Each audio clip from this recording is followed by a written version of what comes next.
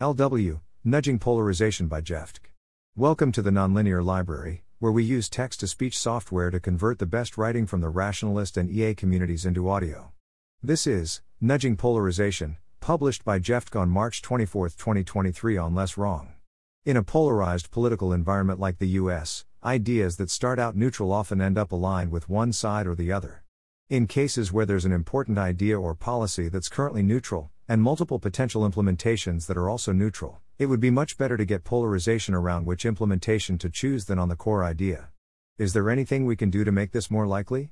Let's look at an example where this didn't happen. COVID vaccination in the US ended mostly liberal aligned. This was pretty unfortunate. The vaccines are very effective against death, and a lot of people died essentially because they had the bad luck to be part of a constituency that ended up opposed to them. This could have gone the other way. Operation Warp Speed came very close to getting out a vaccine before the 2020 election. There was a lot of talk among liberals about how they didn't trust a rushed Trump vaccine. If vaccination had ended up conservative aligned instead, though, we'd have had the same downsides in the other direction, not an improvement. But what if somehow we'd ended up with the mRNA vaccines, new, progress, as liberal aligned, and the adenovirus ones, traditional, reliable, as conservative aligned? With vaccines for both sides of the political spectrum, we'd likely have seen a lot more adoption and fewer deaths. Or consider germicidal UVC light, which is potentially valuable in reducing risk from future pandemics because it can purify air without noisy fans. There are two main approaches. Upper room, shine it well above people's heads. Since it's not hitting people, it's okay to use frequencies and levels that would be bad if they. This is the traditional approach, which pre-COVID was mostly only still used in special purpose medical settings like TB wards. Sometimes called 254 because that's the peak frequency low pressure mercury lights produce, though if we were deploying this widely we'd probably use LEDs around 265 nanometers. Whole room, shine it down from the ceiling. You can't do this with 254 nanometers, but with higher frequency light like 222 nanometers, from KRCL, it should be safe to shine on people. Needs more research, but very promising. It would be unfortunate if UVC in general ended up politically aligned, where a large portion of the country wouldn't use it.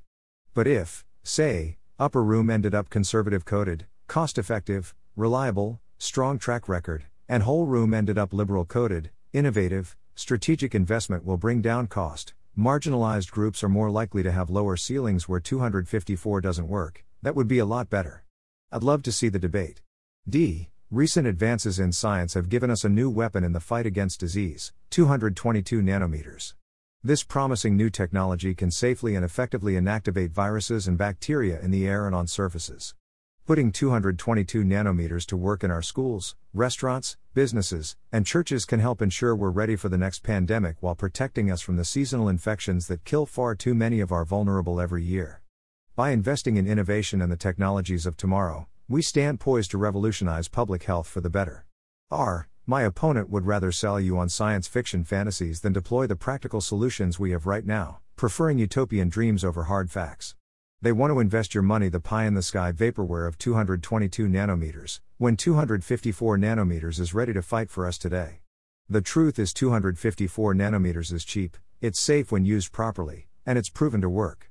Or imagine if nuclear power had liberals advocating for large-scale thorium molten salt reactors, lower risk than currently operating plants, less waste, don't produce material usable for weapons, while conservatives advocated for small modular reactors, flexible, resilient, building them in low cost of living areas means more jobs in red states.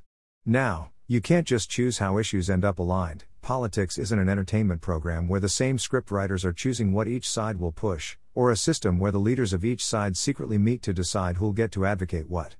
But if there are things you can do that make this kind of alignment more likely, I think this is worth thinking about. The main thing that comes to mind is leaving openings for your opponents to agree with you on the main issue while strongly opposing you on the specifics. You pick the solution you think is best and push it hard. Don't talk about how other solutions might also be good, and if you're asked about them, point out the ways they're not as good. Leave the field open and people on the other side may see their opportunity. Or they may not, or may disagree for other reasons. This doesn't seem like the kind of strategy you can count on. Thanks for listening. To help us out with the Nonlinear Library or to learn more, please visit nonlinear.org.